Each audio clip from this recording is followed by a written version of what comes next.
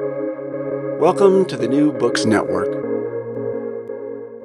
Hello and welcome to New Books in the Indian Ocean World, a podcast series on the New Books Network.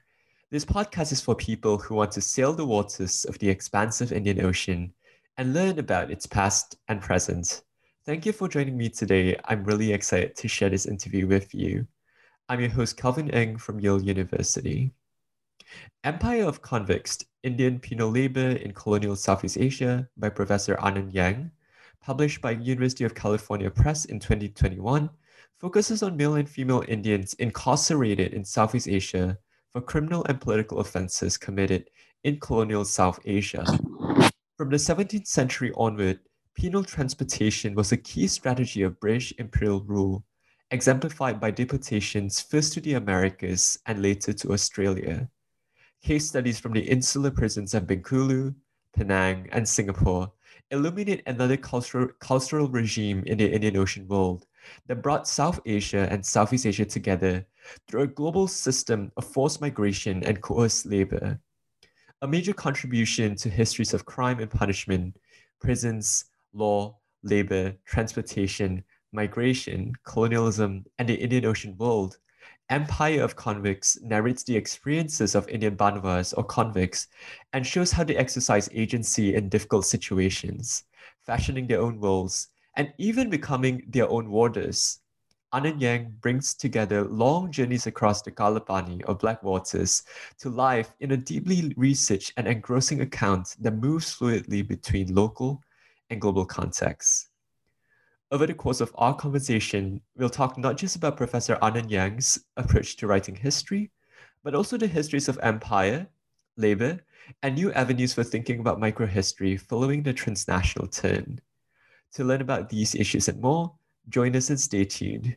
I hope you enjoy the book, and I hope you enjoy the conversation as well. Today, I'm here to talk with Professor Anand Yang, the author of the important book Empire of Convicts, Indian Penal Labor in Colonial Southeast Asia. By discussing this book, we will dive deep to learn both about the history of Indian Banwas or convict laborers in the Strait settlements, as well as the centrality of unfree and dependent labor in the development of European imperialism and global capitalism writ large. Anand Yang perhaps requires no introduction, but just briefly, Anand Yang is the Walker Family Endowed Professor in History and Professor of International Studies at the University of Washington, Seattle. His monographs include the books The Limited Raj, Agrarian Relations in Colonial India, on Peasants and Agrarian Societies under British Colonial Rule, and Bazaar India, Peasants, Traders, Markets, and the Colonial State in Gangetic Bihar, which situates subaltern history in the world of commerce and culture and highlights the economic, social, and cultural transactions that ordinary men and women engaged in to negotiate the market economy of colonial India. Both these books, of course, have been canonical books, field-forming books in the field of South Asia history. He has also published an edited volume on crime and criminality in British India, as well as another volume on interactions, transregional perspectives on world history, in addition to numerous articles in journals in Asian studies, history, and the social sciences. Welcome, Anand, to New Books in the Indian Ocean World, and thank you so much for taking the time to talk about your deeply engrossing book today. So, can you start us off perhaps by saying a few words about yourself? That is, where did you grow up, where you went to school, how you became interested in your field of study, and any influential mentors you had? Sure. First things first, thank you, Kelvin, for that very effusive and generous introduction. Delighted to be on this podcast. In some ways, the book returns to something that's very much part of my family history, because one branch of my family met the poet Rabindranath Tagore in Singapore and eventually made his way to join Tagore in 1930 in India. And then my own immediate branch of the family followed. And so I was born and grew up in Shantiniketan, where Tagore was based, and where his university, in which my father was a research scholar, was involved in. But from Shantiniketan in Bengal, I moved on to Delhi, And I'm really a Delhi boy, as I would self-characterize myself. Um, because those were the formative years. Growing up in Delhi, going to a Christian Brothers Catholic school there, starting out really more in the sciences and engineering, and then eventually making my way to the social sciences and humanities. In part, I think because I had a very influential high school teacher of history, Mrs. Gonzalez, Ellen Gonzalez, in kind of the next kind of stopover in my family's life, which was in Mexico City, where I attended a school called Colegio Americano. And then eventually I made my way to the States, where I attended Swarthmore College, mostly in the sciences. But by my junior year, I switched to history. Thank you so much for that. And I think the sort of really cosmopolitan or perhaps transnational coordinates of your own upbringing has really informed the process of writing this book, which is really an expansive globally visioned history of convict labor that brings us not simply between South Asia and Southeast Asia, but also draws out those connections between this Indian Ocean world with what is happening in the Americas as well as Australia. So here I would just like to invite you to tell us a little bit about how you came to write Empire of Convicts. How did the idea develop? What was the research process like? What archives did you turn to? And just how was your writing experience overall? So long before there was a subaltern studies, which emerged in the 1980s, I was really interested in people living at the margins of society. And that's in part why I ended up in this North Indian province of Bihar, which over the colonial period and to this day is one of the poorest parts of India. So poor that it's often compared to some of the most backward parts of sub-Saharan Africa. So in order to reconstruct and evoke the lives of ordinary men and women, the only way you can get at their stories and get at their voices is very often indirectly through various kinds of sources, such as of the criminal justice system, where very often in court proceedings, trial proceedings, you can sometimes eavesdrop on the voices of ordinary men and women. So for a very long time, I did kind of agrarian and rural history because I was interested in the world of peasants. But I was always interested in how does one listen to these voices? How does one find these voices? And that meant very often going to criminal records where they were very often unfairly targeted. Just because they were poor, just because they were on the margins, just because they were weak in relation to either the state or to other kinds of superordinate groups. Thank you so much for that. And I think that Empire of Convicts really sort of crystallizes some of your interests in law, criminality, and social history in your first monograph, as well as on subalternity and commerce in your second. But I'm also really interested in how, as a historian trained in the field of South Asian history, you came to become interested in Southeast Asian history and the question of convict labor and penal transportation being just an apposite lens to bridge these two area studies regional subfields together. So as someone perhaps deeply engaged with and conversant in these two fields, can you share with us perhaps what South Asian history and Southeast Asian history respectively can gain from one another and what they both can perhaps gain from transnational, transregional studies more broadly? It's perhaps partly biographical or autobiographical that I'm naturally interested in linkages and connections across space and time. And so there's always been a part of me because of my own heritage that's interested in India-China connections, but also interested in India's connections to the wider world. And traditionally, historians have sort of looked at colonial societies in relation to the metropole. I think because I'm interested in voices on the margins and subalterns, I'm more interested in South-South connections rather than South-North connections. And so that, in some ways, led me to thinking about how to relate South Asian history to East Asian history, but also Southeast Asian history.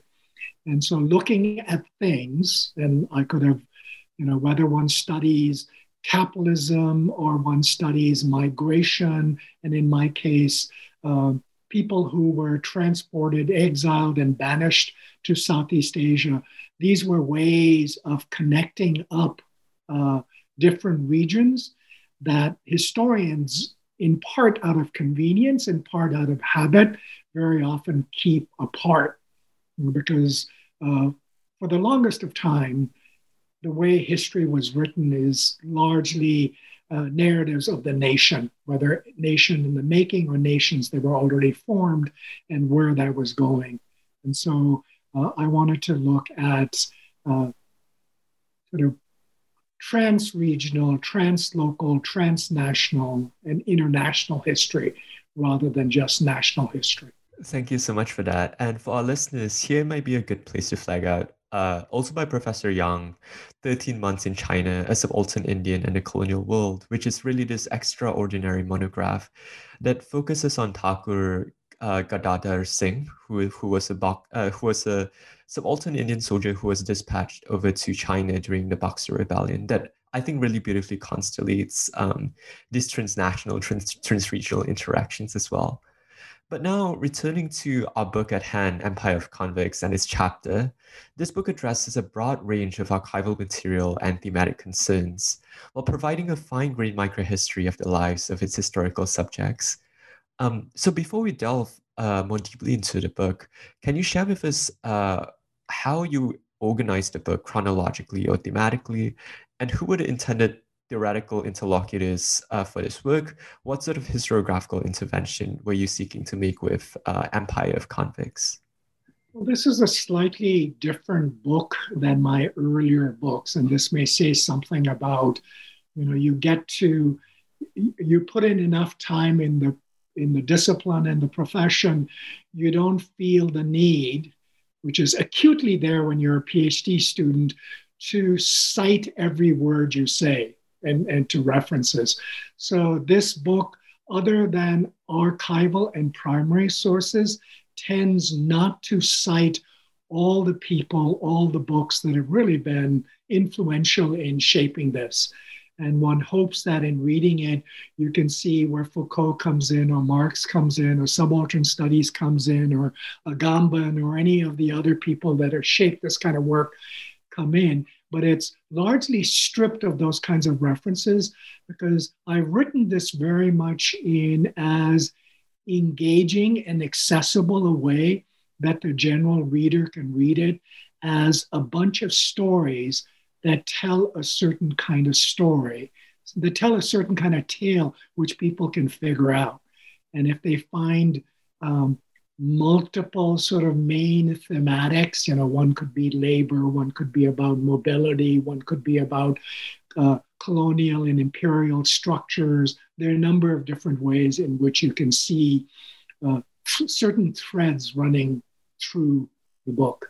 Of course, yeah. And I think that that's one of the main strengths of the book as well. It's just the lucidity and clarity of the prose. It's really rare to find in an academic monograph that so successfully and convincingly brings the lives of these historical subjects to life. When I was reading the book, it was almost as if many of these historical subjects were just directly present around me, and you could just palpably feel the sort of environment, the context, the historical background in which they were so deeply immersed in. And really, this stems out of the work's focus, I think, on the lived experiences of convict laborers from India, who are known as Banwars, and who come to be housed in the three penal settlements in the Indian Ocean across the long 19th century. So these are Bengkulu or Bencoolen in West Sumatra, Penang in present-day Malaysia, and Singapore. So for listeners who might not be as familiar with this history, can you provide some context on the emergence of penal transportation as a colonial strategy? When and how does it develop, and what political function did it serve? Who were the convicts who were sentenced to transportation? Sure. This is where I think the necessity of understanding the wider framework in which a lot of historical processes unfold. So penal transportation is not something suddenly invented in the late 18th century in India. Rather, the British have a long history with it, dating all the way back to North America and the use of transportation until American independence sort of closed that down. And then roughly thereafter, Britain is looking to send its ordinary criminals to other parts of the world, and they start on Australia, which of course becomes the destination of the largest number of people ever sent by one state to another part of the world, because over 160,000 people end up in Australia. Compared to them, the numbers are much smaller, but contemporaneous with what Britain is doing with its own subjects, both people from England as well as from Ireland, Scotland, and Wales, they're also thinking of ways to rid the Indian subcontinent of people they consider undesirable for some reason or the other. And interestingly, the difference is the people who are banished from India are not the ones who've done, stolen an item of a shilling's worth or 2 shillings worth. Rather, many of them are convicted of heinous crimes, but many of those heinous crimes really are social crimes in that they're people who are contesting each other's claims or have issues with one another because the British colonial state has introduced legal regimes that are very different than sort of the traditional customs and institutions that govern the lives of people. So they're making a lot of things illegal that weren't necessarily dealt with that way in sort of previous regimes. So many of the people who are getting sent to the penal colonies, and these penal colonies are being invented, being developed as fast as the British are acquiring new territories. And where it differs from, say, Australia is you're not sending them to a vast landscape to live alongside of indigenous inhabitants. You're sending them to areas that are just coming under British control, where the number of local inhabitants isn't huge. And so using these enclaves that the British have conquered, captured, taken over through some legal treaty exacted out of local sultans, and discovering that they desperately need labor to build up these enclaves, to become the entrepôts or to become the key strategic ports they want in Straits of Malacca. I see. And that's a really sort of global and transnational perspective that I think you bring to the study of these prisons, these penal settlements in the Straits of Malacca specifically, because on one hand, you do compare it to criminal exile in the Portuguese and Spanish empires, as well as Dutch penal transportation to places like Ceylon and the Cape of Good Hope. And on the other, it's also self-consciously sort of drawing on while modifying the earlier history of British penal transportation in places like Maryland, Virginia, Nova Scotia, the Gold Coast, West Africa, New South Wales, etc. In fact, British administrators, as you had brought up in your book, they had also considered the possibility of adding places like Botany Bay or the West Indies or Aden to this network of penal transportation. So to what extent were there similarities and differences between these different networks of penal transportation? And if we were to look at the street settlements specifically, you had mentioned that what was unique about it was that they were not confronted with a vast territory with indigenous peoples. So how did this difference influence the forms of penal labor or penal life that emerged in the wake of that? And methodologically, what sort of analytic possibilities does this sort of comparative frame open up for us? I think this is where race and ethnicity really comes to play. Um, the way different European empires used penal transportation was sending their own people. In the case of the Dutch, they were also sending people from Indonesia to today's South Africa. But on the whole, penal transportation involved people sending their own subjects or their colonized subjects, if you think of Ireland as kind of a form of internal colonialism, sending these people to distant parts of the world to extend the frontiers of empire, using them to stake out colonies and develop colonies. The Portuguese, for instance, do this, develop this technique very effectively. So sending them to outposts in Africa, then to outposts in India, and then all the way to Brazil, sending their own people to really plant their flag in all these new colonies.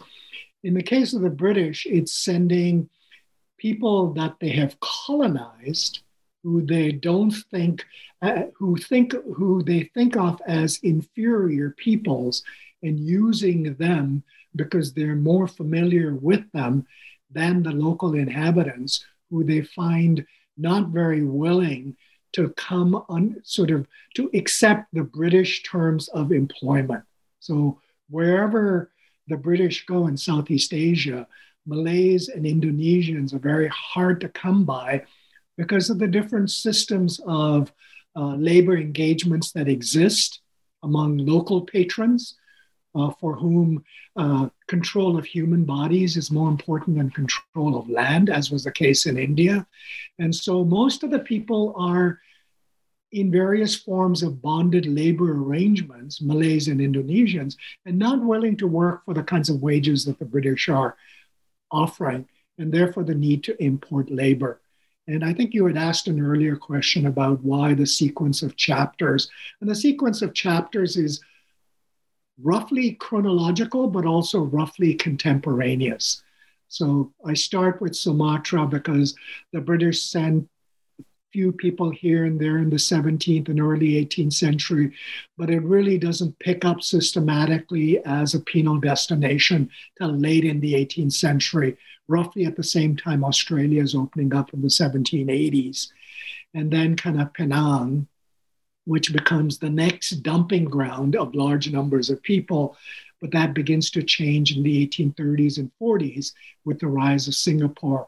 And Singapore, as Singapore becomes more important to British possessions in this part of the world, they send more and more people there to really build up from scratch the ports, the wharves, the gunges, the roads, the buildings that they so desperately need in order to make, and they use this kind of phrasing to make Singapore the Calcutta of the Indian Ocean and the China Seas, because this is critical for the China trade, which is one of the most lucrative trades that the East India Company is involved in the early 19th century.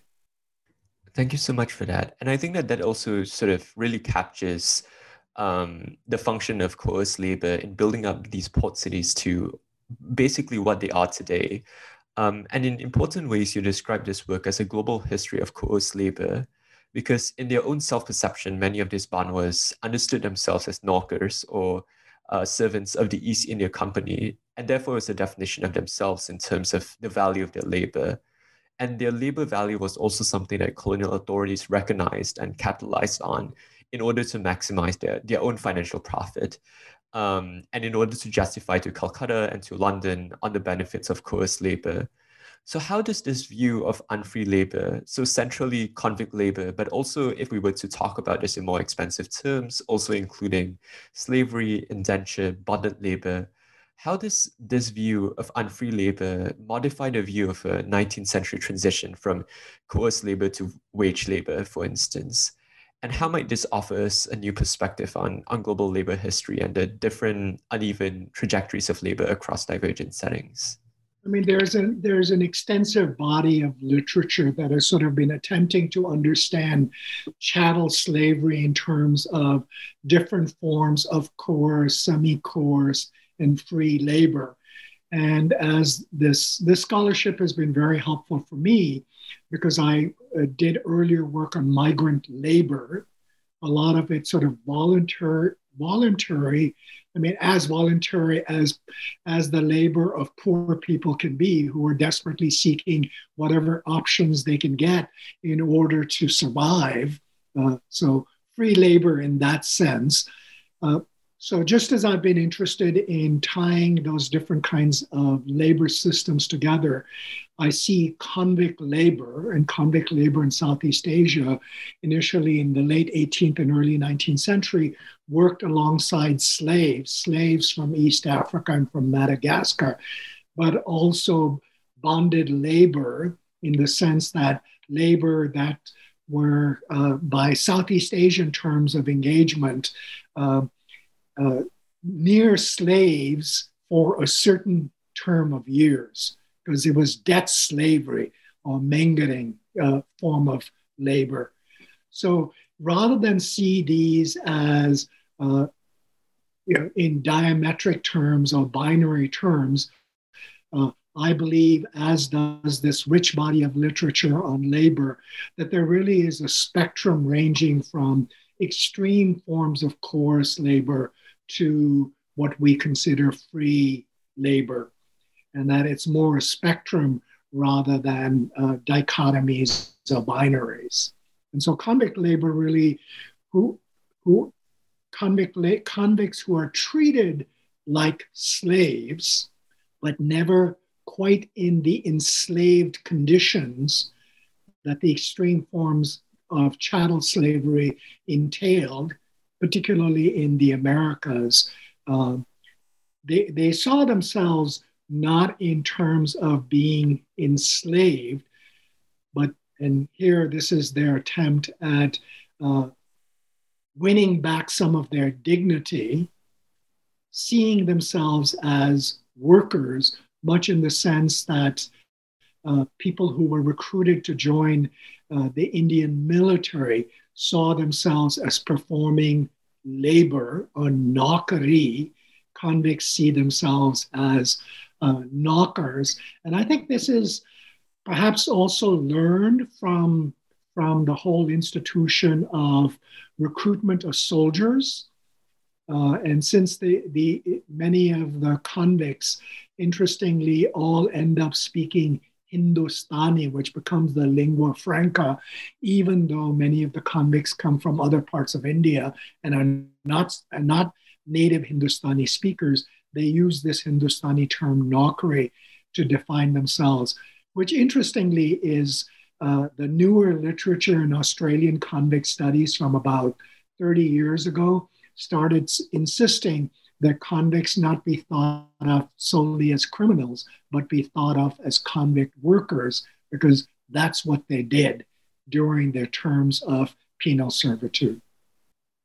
That's such an important point, I think, because it really reframes the centrality of the labor as forms of productive labor that was really crucial in the generation of value and in the sort of building up of the infrastructure for the circulation of capital within and across the Indian Ocean.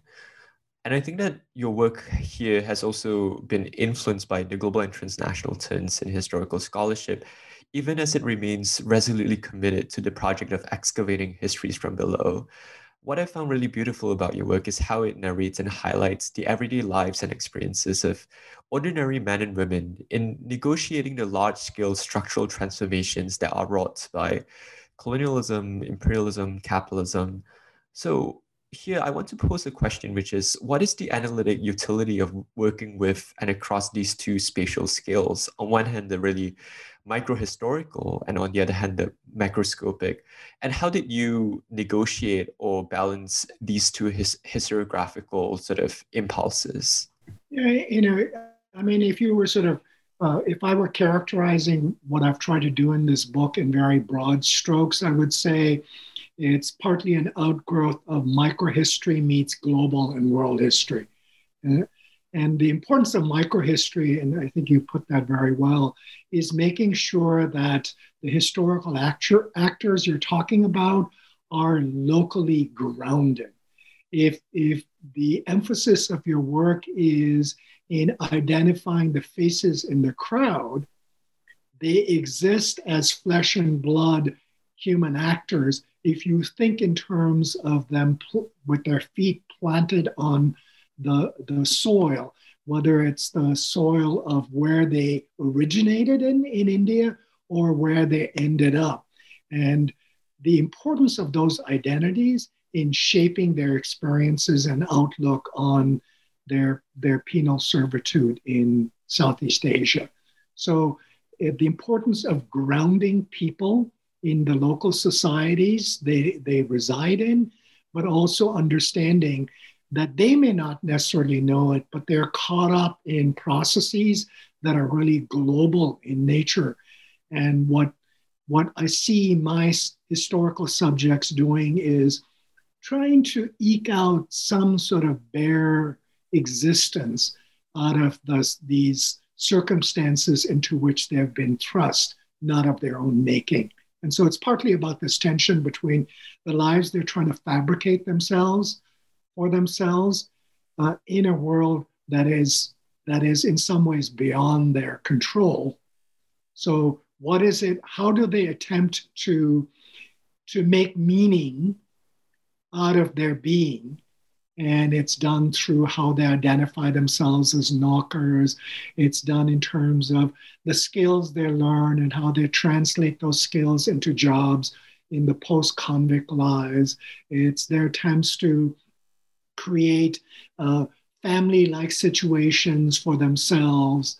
So it's done in any number of what seems like very ordinary kinds of ways, but this ordinary ensemble of ways they use really adds to the meaning they can carve out for themselves in the lives they have in these alien places they find themselves. That's really meaningful. And I think that also brings us nicely to the second chapter of your book, Across the Kalapani, because really what most of these laborers were confronted with was this prospect of having to cross the Kalapani or the Black Waters.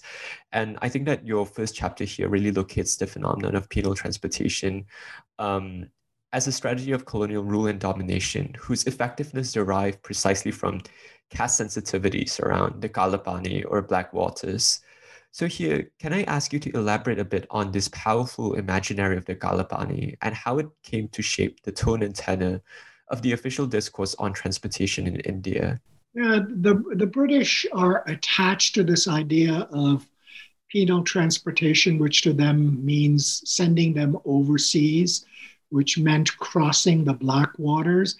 And they believed it had a special efficacy in the Indian setting because it was transgressive, because many people considered crossing the Black Waters ritually dangerous because it necessarily entailed violating certain kinds of caste taboos. And this is partly a mythology, partly it's real. Obviously, crossing the Black Waters means a lot more to people that were sent from inland South Asia rather than coastal South Asia.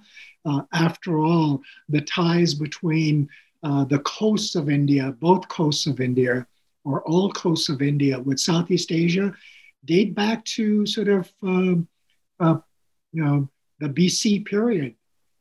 So people in the Coromandel coast or the Malabar coast, they're very familiar with the shores of Southeast Asia because their boats have been navigating these waters. But for somebody from Bihar or UP or the inland areas, it was terrifying. Part of what is also terrifying is what all exilees, all transportees felt. going into the realm of the unfamiliar.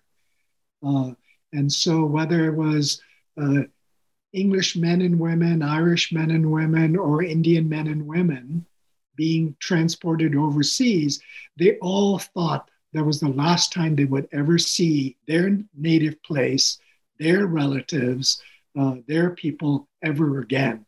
And there was lots of sobbing and weeping uh, in sort of any form of exile, because you're being torn from what you're most familiar with and being sent into the distant unknown, many months removed in the early 19th century from where you started out. So the British are really capitalizing on this to think of transportation as having a special efficacy in India, which it does, but not universally across the subcontinent, other than in terms of any punishment which takes people away from their family and loved ones and sends them to distant places is terrifying.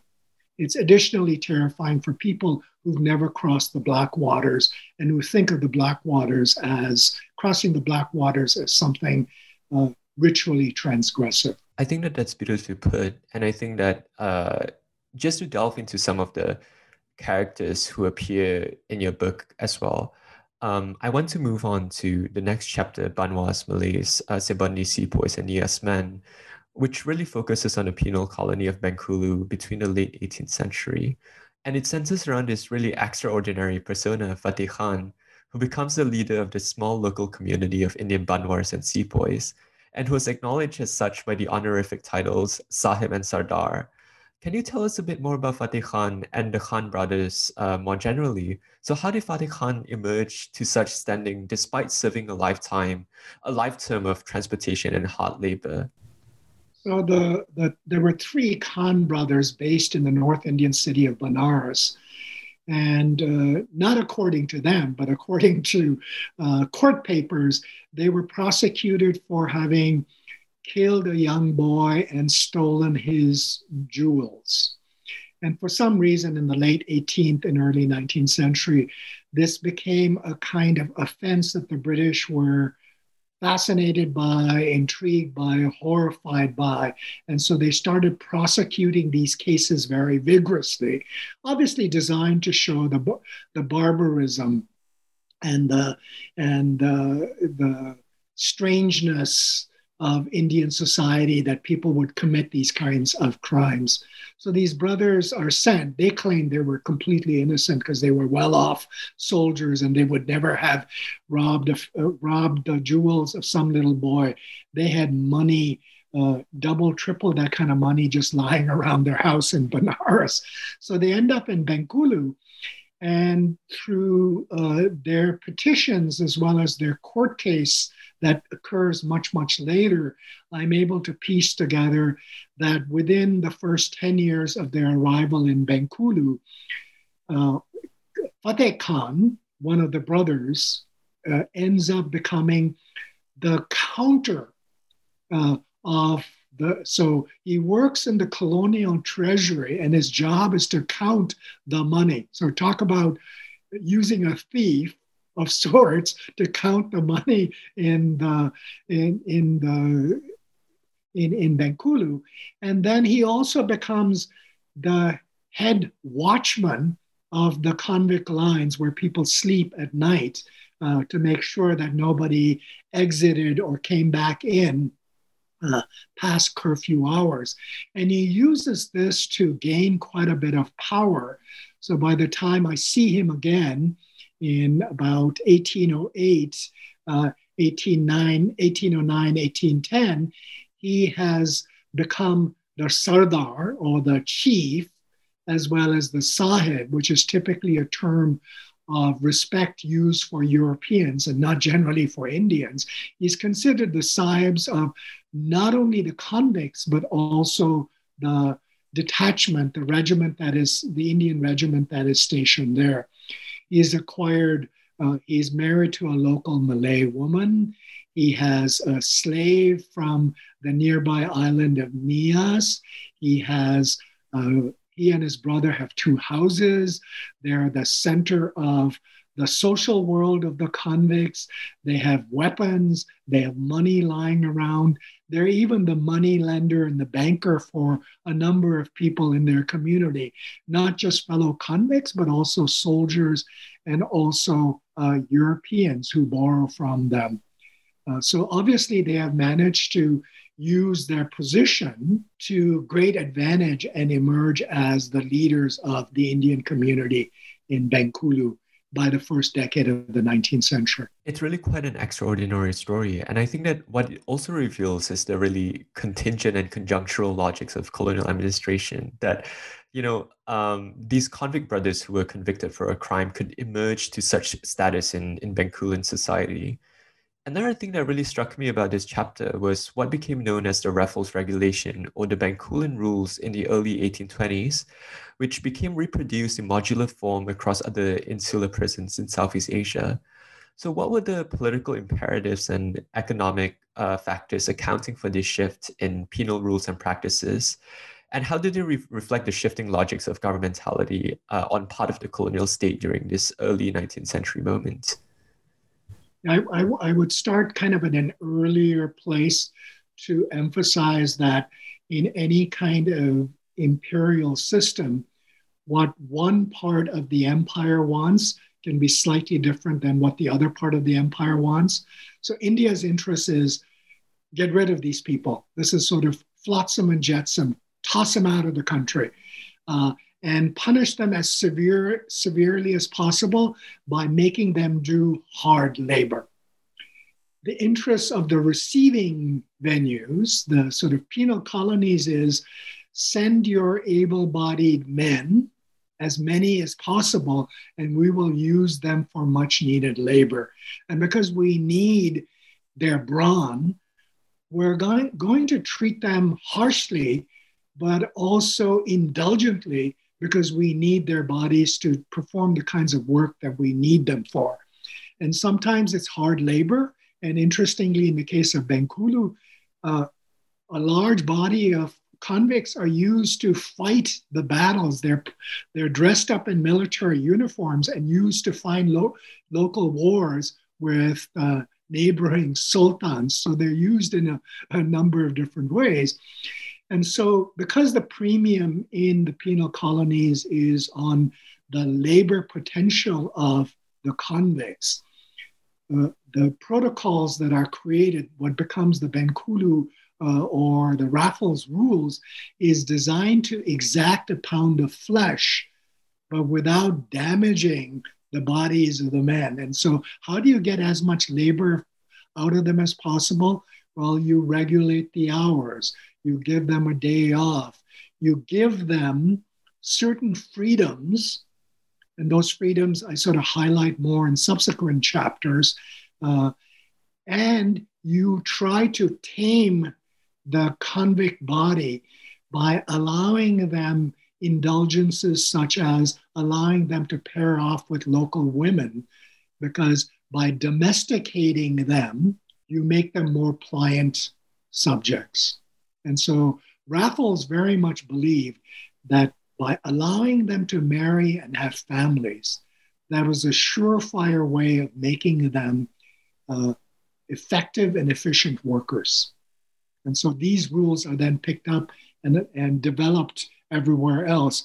And one of the critical elements of these rules are create certain classes of convicts and motivate them to rise to the better classes. And each of these classes has various degrees of freedom or unfreedom. And so it's set up as kind of both to create what in sort of labor studies used to be called an aristocracy of labor, where certain people are more privileged than others, and you're kind of buying them off as, and we know that these forms of labor, of course, exist very much so in today's kind of capitalist economy.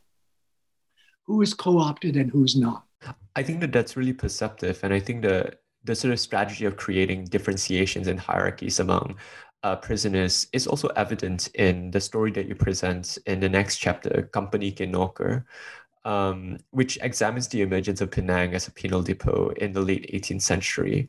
And I think that here, what was most clear about the emergence of this sort of hierarchy is the ways in which political prisoners, and most notably the 73 Poligar or Palayakarar or chieftains or lord prisoners, were treated differently from the Banwas. And in Penang, which became an insular prison for many of these political prisoners, you see these political prisoners being treated in very distinct and specific ways when you compare their experiences with those of the laborers who were made to perform hard labor on the island. So I guess here I just want to push you a little bit about what accounted for these contradictory imperatives guiding colonial policy, and does it similarly stem from this understanding of disciplinary power as something to be internalized and to be enacted on a scale of the body? Yeah, in part, it's sort of this contrast between their princesses, their royalty. They're not robbers, so you treat them differently. But of course, that's also a portrait in contrast that these convicts can see the possibility of being treated differently, that these 73 polygars are treated to, as opposed to their lot. And their lot, the possibilities are, because these raffle rules are being established, there's the chance to get at these other states that are more benign than hard labor. And here, of course, as in Australia, what is really being developed in Southeast Asia is a more sophisticated form of parole, right? So parole is just either you're unfree or you're on parole. In the case of convicts, there are various gradations. And so it goes from gradations of 3 to gradations of 6 and 8. Again, designed to both subordinate convicts as well as to give them a certain measure of hope. Of course, it's hope that you're gonna be free, but you're gonna be a very ordinary and mostly a very impoverished person, but nevertheless, no longer having to be up at 6 a.m. or 7 a.m. to put in the 8 hours of hard labor out in the under the tropical sun. So Penang is somewhat different, and I use the polygars, just as I will in the Singapore chapter, between political exilees and convicts, to sort of, when you juxtapose them side by side, you see how the raffle rules to a certain extent work, in that it offers the possibilities of moving on to the next level if you work as hard as possible. I see. And that really, I think that for someone who is, compelled or forced to labor under these circumstances, that does make a big difference to be able to work an hour late, for example, or to be able to miss an hour's worth of work, or perhaps to not have to work under the tropical sun, the tropical heat for some period of time. That must have been a really sort of strong incentive for them to undertake this system of parole. And I think that what emerges as well in your chapter on Penang is a fascinating account of several high-profile escapes as convicts absconded with recourse to the long-standing circuits of trade and shipping across the Indian Ocean. So you give us really many fascinating stories, that of Jalia, Kundan, Mudukiti Narayana, Dadapoy Pistonji. I was wondering if you could just give our listeners 1 or 2 examples of this, and how did the colonial authorities respond to these escapes? Yeah, I mean, for the authorities in India, they wanted to hear nothing more about their convicts once they had left the subcontinent. Good riddance to, bad rubbish kind of thing. So escapes always pulled them back into thinking about the lives of convicts. So they're always worried about it. But why wouldn't there be more escapes? After all, the Coromandel coast, southeastern coast of India, and Southeast Asia are so intimately linked and have been for 2,000 years. So boats are plying these waters back and forth. any number of boats going to the areas around Penang. So, for instance, between Aceh and the Coromandel coast, regular fleets of native boats going. And these boats make escapes possible, unlike from Calcutta, where most of the boats that go from Calcutta to Penang are company boats. And so it's sort of sneaking onto those boats is a lot harder than sneaking onto native boats. And since convicts, other than when they labor, are not really locked up in concrete structures, not till much later, they basically live wherever they, in effect, pitch their tent or wherever they make their bed. And they just have to show up at the muster every day in order to go to work. And so they're very loosely guarded. So it's easy for them to escape. And I use these high-profile escapes, particularly of this guy named Jalia, in order to emphasize several aspects of, one, who these convicts are and what their lives are like, and then how interconnected South Asia is to Southeast Asia. Because Jalia is a convict, but he's a convict because his actions, his political actions have been criminalized. He and his caste refused to accept the sovereignty of the colonial state in his locality of Western India. And so they fought to the bitter end. And they even tried to rescue him when he was captured. And so when he's banished to Penang, being kind of the warrior that he was, the fighter he was, he ingeniously figures out a way to make his journey back to where he came from. And he is not captured till several months later because he's a respected leader in his local community.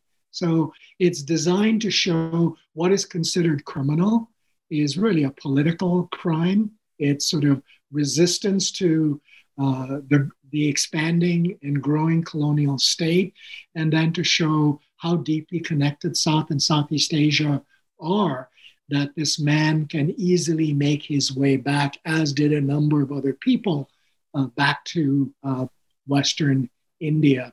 And also the kind of what he said about where he was.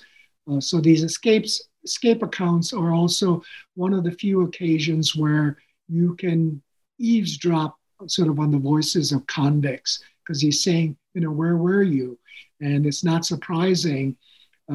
He paints his experiences in religious colors and even dons religious garb in order to make his way back. So he dresses as a religious mendicant to make his way back furtively from Madras all the way back to Western India.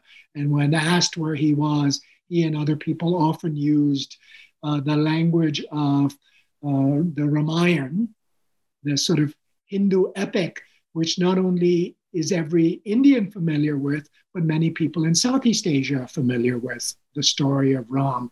So they often talked about, and they were of course right, having gone to Lanka, which just means island, not only a reference to Sri Lanka or Ceylon, but also a generic term applied to any island.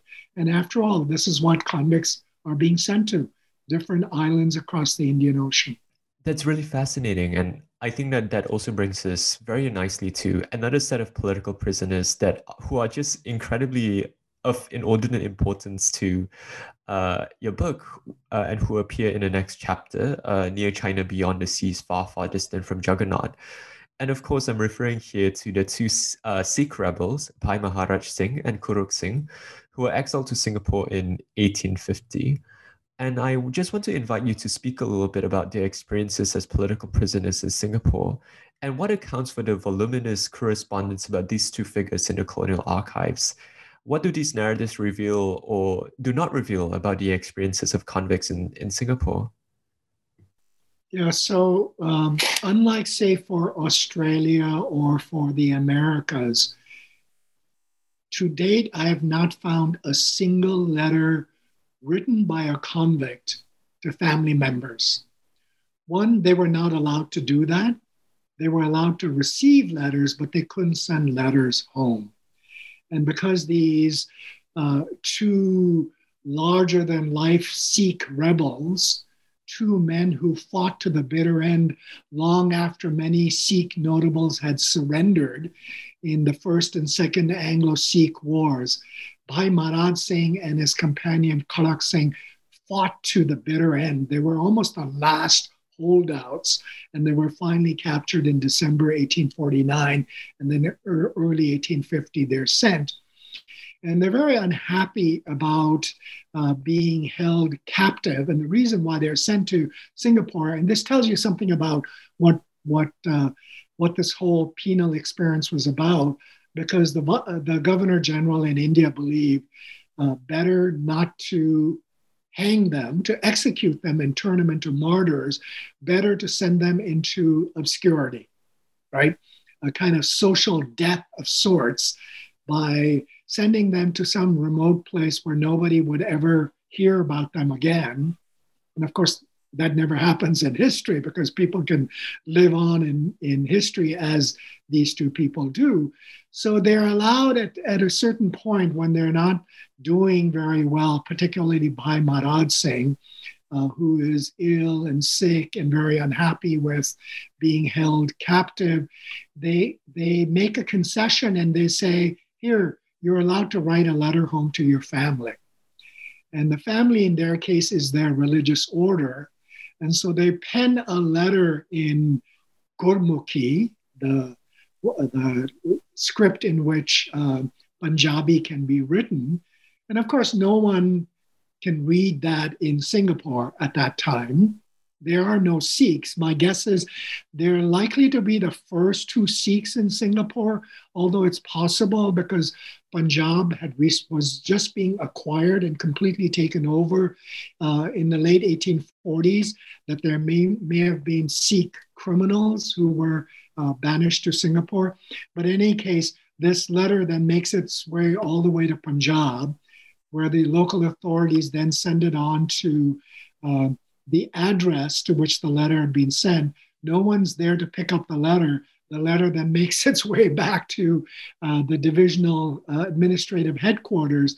And there finally they have a missionary, I'm guessing, because the one person who knew Punjabi well enough at that point were one or two missionaries, probably translated this. And when they translated, they discovered, oh, it's not a letter to one's parents or brothers or sisters saying, hey, I'm doing well, I'm here, this, that, and the other.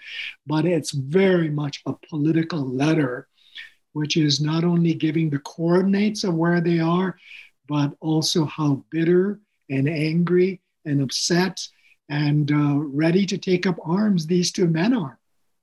And they're just waiting for the right circumstances before they can rise up in arms again and continue the resistance that they mounted against colonial rule in Punjab. That is incredibly fascinating because I had never thought about the sort of materiality of the script itself, where it being written in Gurmukhi meant that they could bypass it in colonial censors. Whereas, for example, you had mentioned that most of these other prisoners were conversant or fluent in Hindustani, which could either be rendered in Nastaliq or Devanagari. And I would imagine that the colonial authorities had a lot more fluency or capacity to read these two scripts because of how commonly employed they were comparatively. And here, sorry. Interrupt you to throw in a couple of sentences. So the superintendent of convicts, his credentials were stronger if he had India experience, because the India experience meant he knew Hindustani. So, and many of the officials who operate in these Southeast Asian enclaves, many of them have India experience, as does, of course, the military, because the military and the officers all come from India to Southeast Asia. That is incredibly fascinating. So in some ways, India functions as a sort of training ground, so to speak, for many of the colonial administrators who would eventually be dispatched to Singapore or to Southeast Asia, more broadly speaking. Yeah, India is kind of the metropole or Southeast Asian colonies. It's the jewel in the crown for the British Empire. there's this circuit which many officials and which many military officials travel, which is India and Southeast Asia, and in the case of a handful of them, Australia. That's very So, fascinating. penal experience in Southeast Asia, then to Australia, and in one case, I think Australia to Southeast Asia. I see. And to perhaps zoom out a little bit to talk about the context of Singapore, um, it was really in Singapore that an entire administrative infrastructure, as you have described, was developed around maximizing labor output and minimizing maintenance costs. So here I just want to ask, what role did the convict population play in Singapore's early commercial development as an entrepot city, as a strategic hub in Southeast Asia? And how does this understanding of the centrality of convict labor contribute perhaps to a revisionist perspective of Singapore's economic history? Well, as somebody who travels to Singapore frequently, it's what Bhai Maharaj Singh and Khalak Singh saw and mentioned in their letters, it's near to China. And I think they're playing up the China thing because, of course, that presence is very much there even in the mid-19th century. Today, of course, it's even more manifest in Singapore, just in terms of the sheer size of the population, and to some extent, the rhetoric of race and ethnicity in Singapore, that it's really the genius of its Chinese inhabitants to a certain extent that has made Singapore what it is, right? India is coming up, but it was always the majority Chinese population that were fundamental to the emergence of Singapore as this gleaming city of the late 20th and early 21st century. So what that kind of history completely neglects, and it's a neglect that the Indian community is not eager to underline either, that there's this whole convict past that Singapore has, that the rise of Singapore by the late 19th century is largely due to its infrastructure developed by hard labor performed by largely Indian convicts, and the sort of early Chinese settlers who come and really tear down the jungles and the forests and really create the plantation agriculture that Singapore initially has in the late 19th century.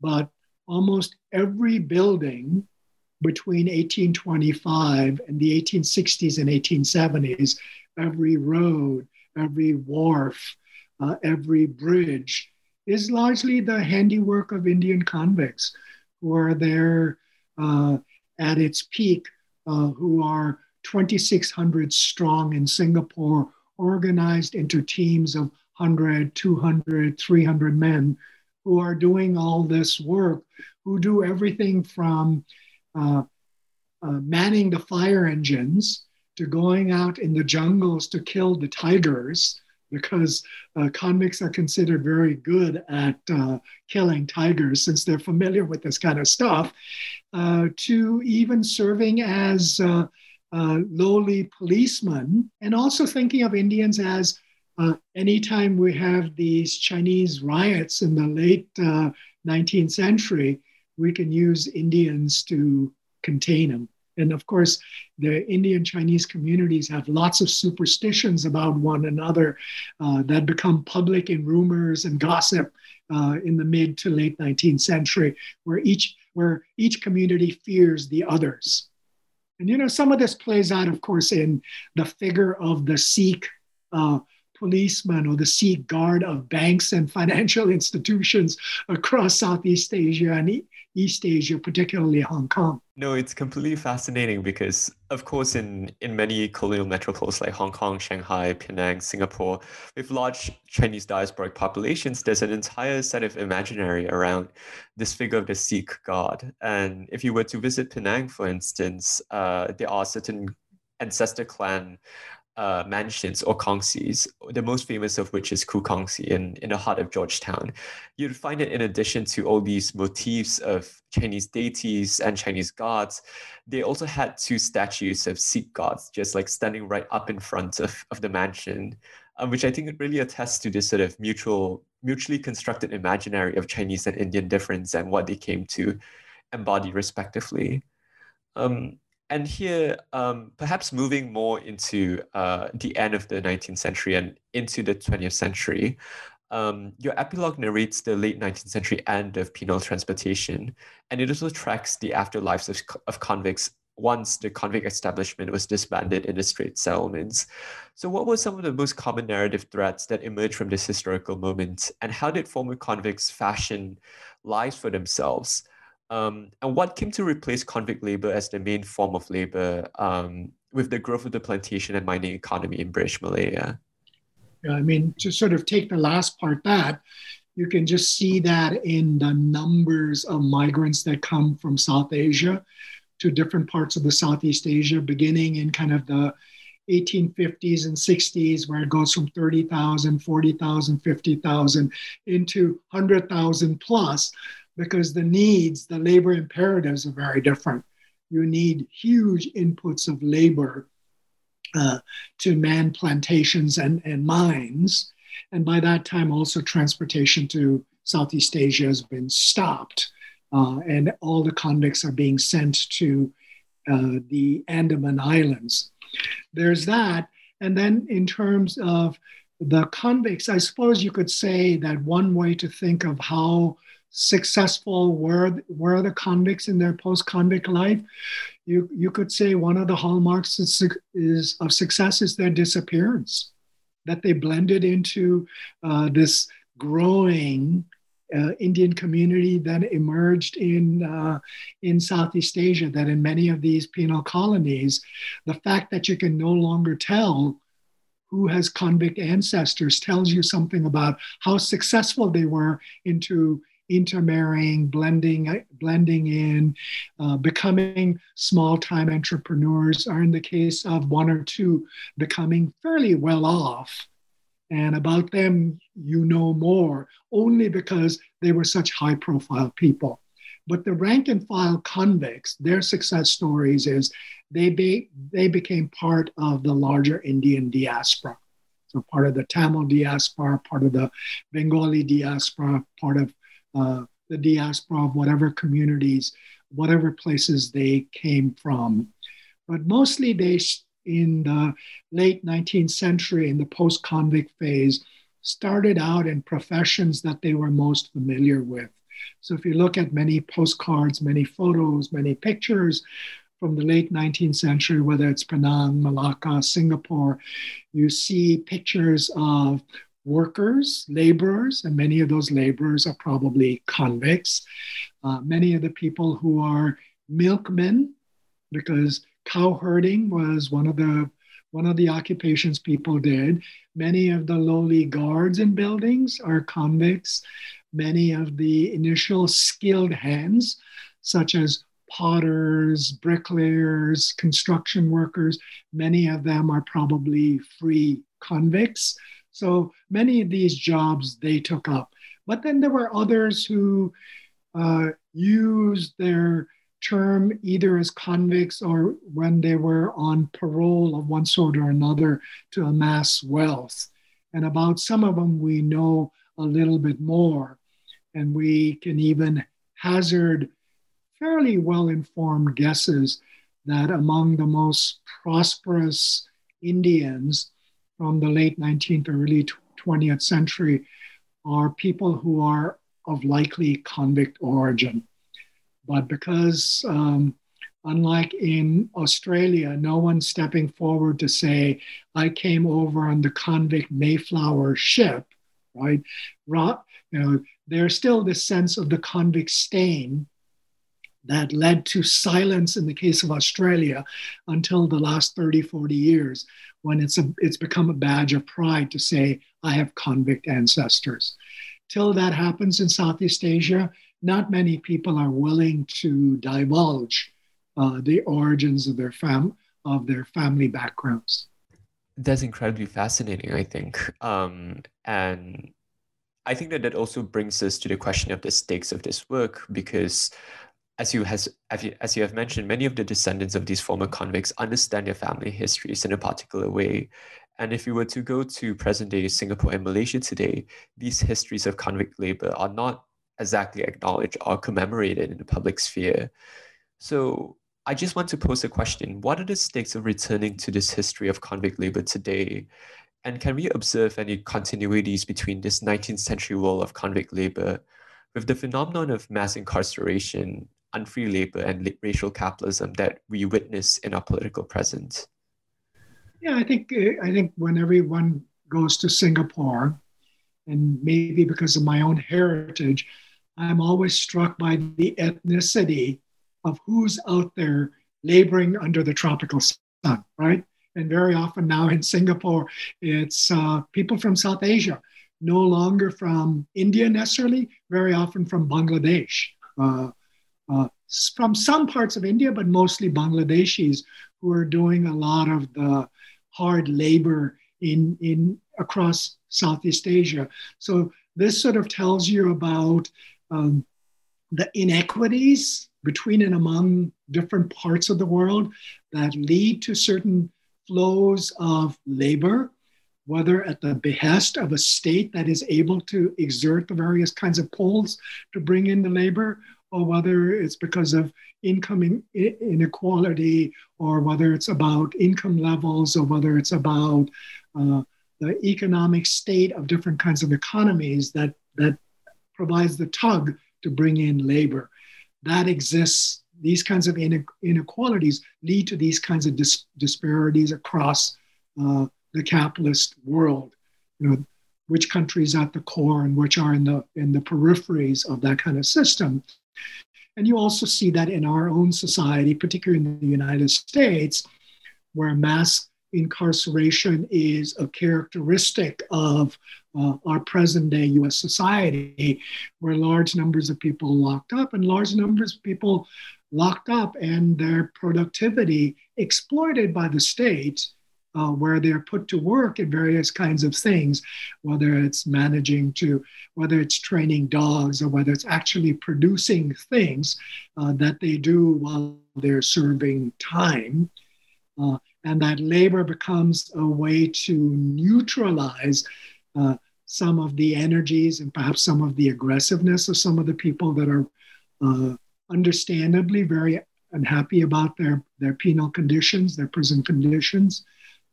So the way states use bodies that they can control, and bodies they can control who they have deemed controllable and subordinate because of crimes they have committed.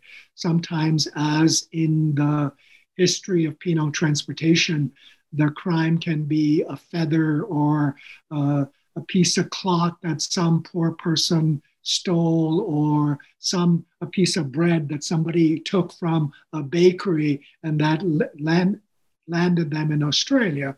Similarly, today, all kinds of things that the state deems illegal leads to certain kinds of people predominantly ending up in prison.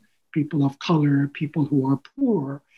In an earlier time, in the British imperial system, it was people who were racialized as an other and necessarily criminal, and among them, certain kinds of criminals targeted and sent over to these penal colonies to develop them on behalf of this expanding British Empire across the Indian Ocean. Thank you so much for that. And I think that that's a really poignant and urgent sort of ending to our podcast interview today. So before we move on to our last traditional question, can you please read a paragraph from your book? Sure, I will, since it fits in very nicely with what I was just saying. So this is from the introduction.